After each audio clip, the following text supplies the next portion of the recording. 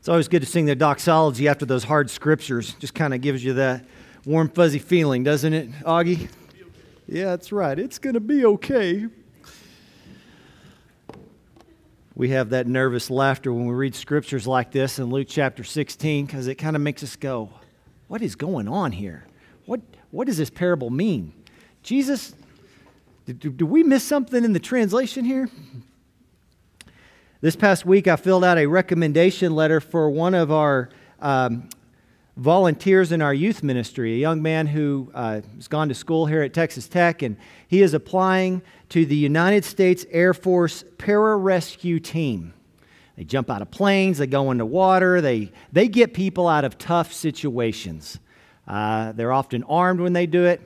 And he sent me a link showing the video of this training. And in the training, it's a, I don't know, you could kind of call it a recruiting video. Usually when there's a recruiting video, it says, hey, you need to come and be a part of our team. Come and be a part of our group. Come and be a part of our club. Come buy something from me. That's what, when I think of recruiting, that's what I think of. But here's what they pretty much say, this is really going to be hard. And only 25% of you will make it. 75% of you will fail. So if you're not serious about this, just don't even bother applying and wasting our time. And then they proceed to show about 4 minutes of video of these men in training. And they have them, and there's nothing about it that is abusive or anything, but it's like they've got their hands tied behind their back and they're having to stay underwater for so long, and they have the trainers, they're sitting there and they're telling them, hey, you got to get up, and it creates kind of this dual sense. The first sense I think of is, I'm glad I'm not applying for that. That's my first thought that I thought of. But then I had this second sense of thinking about my friend. His name's Alberto. He's probably upstairs right now helping out with the youth. And I thought, wow, what an honorable thing to do. To give that much of your life, that much of your comfort. I mean, you know, when you're underwater and you're not breathing, and they say, yeah, you can last 60 seconds longer than you think you can underwater. I mean, you know, after about 30 seconds, I'm thinking, okay, it's time. For the fact that someone's willing to do that, for the sake of being equipped and prepared to do a great work, is honorable, isn't it? So we have this dual thing where it's like, wow, that's hard, and yet, if you ever needed rescued, wouldn't you want someone who's succeeded in that training coming after you? As we go down the road here with Jesus in the Gospel of Luke, Jesus is headed to Jerusalem from chapter 9 to chapter 21. He's on his way to Jerusalem, and we're just going through the lectionary gospel text, and we're just taking whatever the lectionary's feeding us and dealing with it. I did not predetermine today's scripture. And it kind of feels like we're in training a little bit. It feels like God is saying, get up. You can do it. Keep going. Get up. And I think that's because God wants to use the Bible to shape us and to form us into certain kinds of people. And you can never be shaped and formed into something that's worthy unless you're willing to endure some kind of discomfort. Think of anything that's noble in your life. Think of anything that's worthy. Even learning how to clean your room. From that to some of the most noble, honorable things in the world, it requires discipline. It requires sacrifice. And God is not requiring anything less from us. That this road of being a disciple, which is related to that word discipline, means that we are those who are being disciplined in the way of Jesus. To be disciplined in the way of Jesus means that we read texts like Luke chapter 16 and we just let God work us out. So, sometimes at church you may walk away feeling, yeah, I feel inspired, encouraged, lifted up. Sometimes we have to work a little harder to get to that point. I hope we walk away today feeling like, that was a good workout. That was a good workout. All right? Today's parable about this manager who squandered his owner's property is one of many parables that Jesus tells down the stretch in the Gospel of Luke. If you look and you read from Luke chapter 9 all the way to chapter 20, you'll see that there are multiple times where Jesus stops and tells a parable. And every parable has kind of a general basic pattern. There's an owner of some land or an owner of something. And that owner has a servant. And that owner gives some kind of responsibility to that servant. Hey, I want you to do this. I want you to take these talents and go make more out of them. Or I want you to tend to this garden. Or I want you to take care of this piece of land. And then the owner goes away for some period of time while the stewards are tending to the house or the farm or the garden or whatever it might be. And then after a certain while, there is this return of the owner, or the owner sends a representative of some sort, and the person who's entrusted with what's been given to them has to give an account. Were you faithful with what's been given to you, or were you not faithful with what has been entrusted unto you? And then after that, the owner has some kind of verdict or rendering and says, here, you get more. Your reward is great. You did well. Well done, my good and faithful servant. Or on the other hand, it's like, nope, I'm taking it away from you. You are not worthy of what was entrusted unto you. We see this 6 different times down the stretch in the Gospel of Luke. This is one of those times. I think we must see these parables in their more immediate context before we pull it out of Jesus' day and put it into the year 2019. So let's stick with it in its context. Jesus is saying again and again and again, like a boxer who's just continuing to give the jab. Boom, boom, boom. He is saying again and again, Israel, God created you. God made you. God blessed you. He rescued you out of Egypt. He made you into a family. He gave you a law. He sent the prophets to keep you on track. He told you you were to be a blessing to the world. He said, I will bless you so that through you all the world will be blessed. You have been given this great stewardship, this land to farm, this garden to tend to, this fruit to bear. And you have failed. You have not done God's will. God's vision for the nation of Israel was that Israel would bless the world, and Israel has, over the centuries, come to a place where they're just kind of clinging on to dear life. And when you're just kind of clinging on to dear life rather than remembering who you are as God's chosen and beloved people, it's kind of hard to bless people, isn't it? When you're just clinging on to what you have.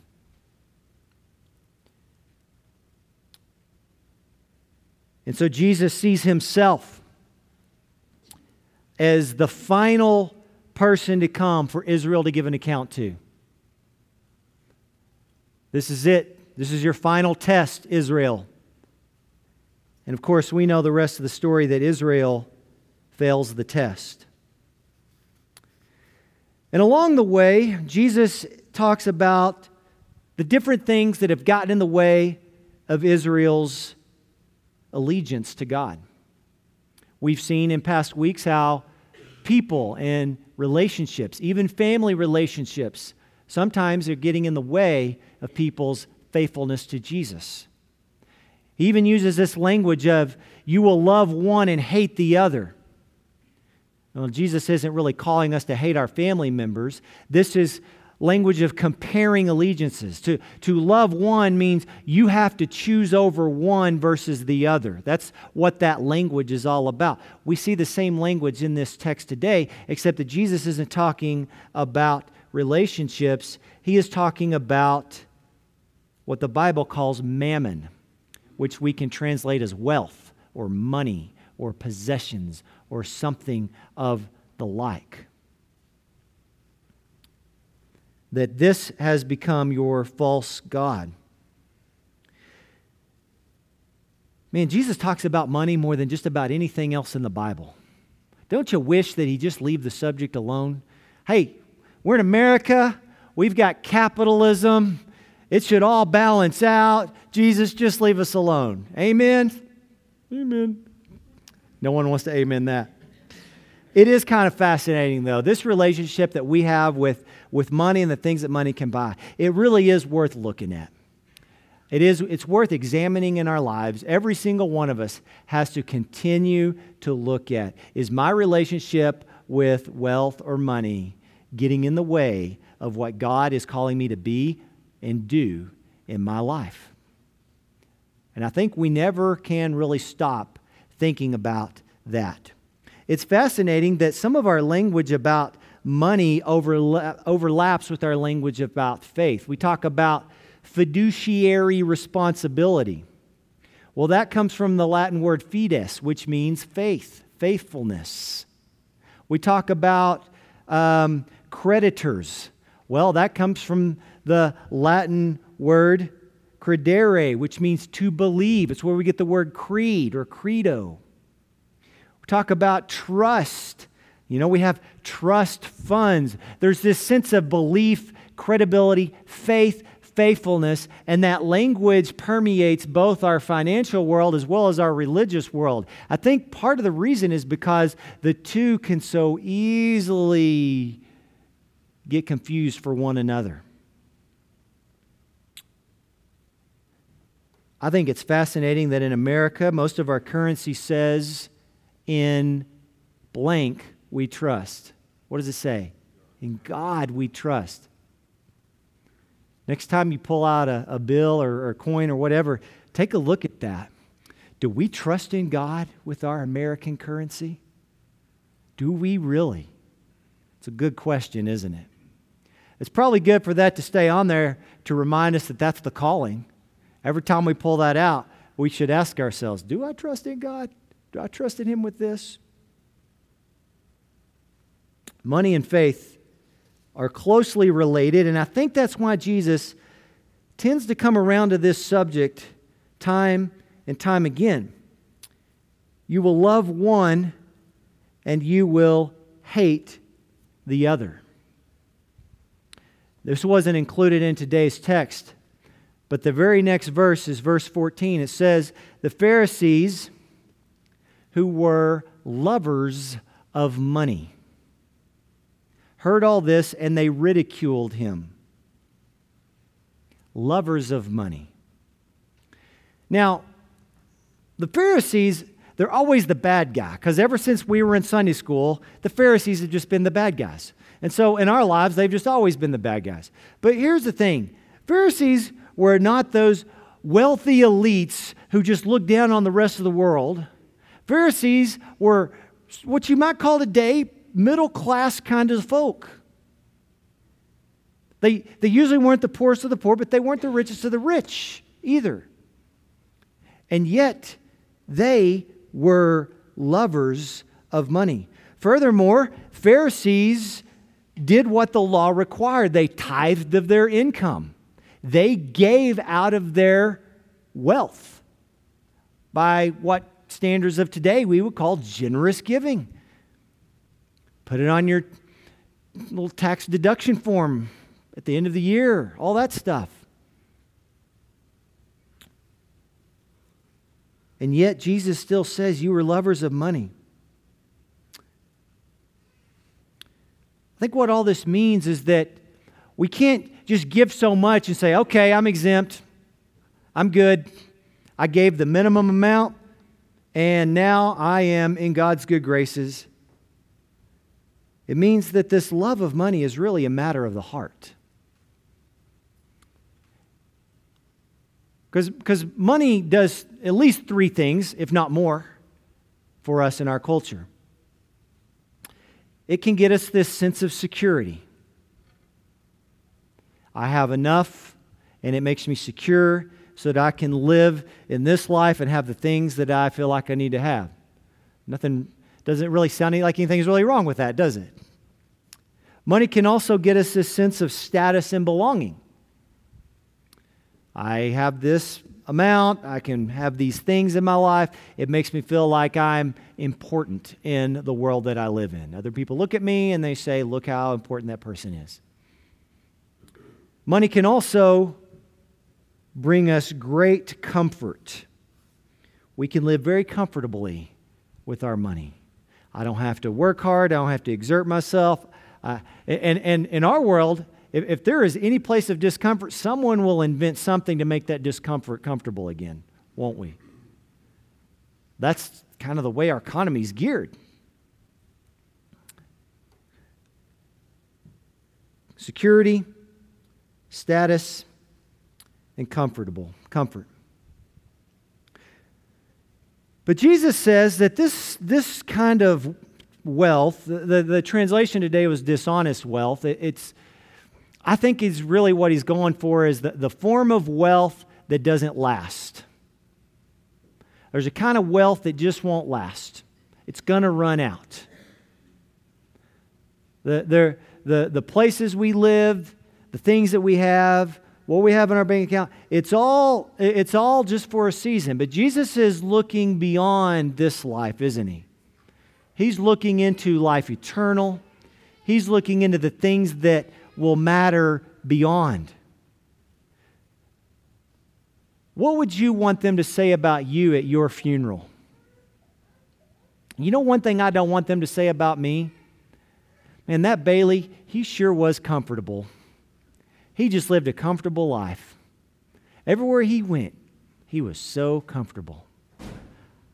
I don't really want people saying that about me. I want them saying something else, like he gave himself away. His life was bigger than himself. He didn't just live for himself, he lived for God. What do you want them to say about you? We look back on people who live those kind of sacrificial lives and we say, yeah, that's it. And then the next week, we're tested. Do we want to make those sacrifices ourselves? It's a funny thing, isn't it? The good thing about this, my friends, is that Jesus always offers a better alternative. He doesn't just say, hey, quit serving wealth. Our God is not just a stop, don't, stop, don't, stop, don't, stop, don't, like some parent who's just telling their kid to always stop doing things. That's not what Jesus is ever about, or God is about. If God ever tells you to stop something, it's because He wants you to do something else. If He tells you not to do, to serve this, He's calling you to serving something greater. He says you cannot serve wealth and God. So if we are not to love wealth, then the calling is to love God. If we are not to serve wealth, the calling is to serve God. In the context of this passage, with these Pharisees, they were entrusted, God's people, they were some of the leaders of God's people entrusted with God's blessing and God's kingdom. Well, here we are, the church. We are the people of God. We have been baptized into Jesus. And now we are entrusted with God's kingdom. We are entrusted with God's mission. Not just the pastor, not just the church staff, but the people of God. Meant to be salt and light in the world. To go out all over Lubbock County and beyond. To be the hands and feet of Christ. There are several things that could compete for living out that calling. And we all have the kind of resources at our disposal that could be that competition. But you cannot serve God and wealth. We have to choose. By the grace of God, whatever that looks like in each of our lives, may we choose the better. Would you pray with me?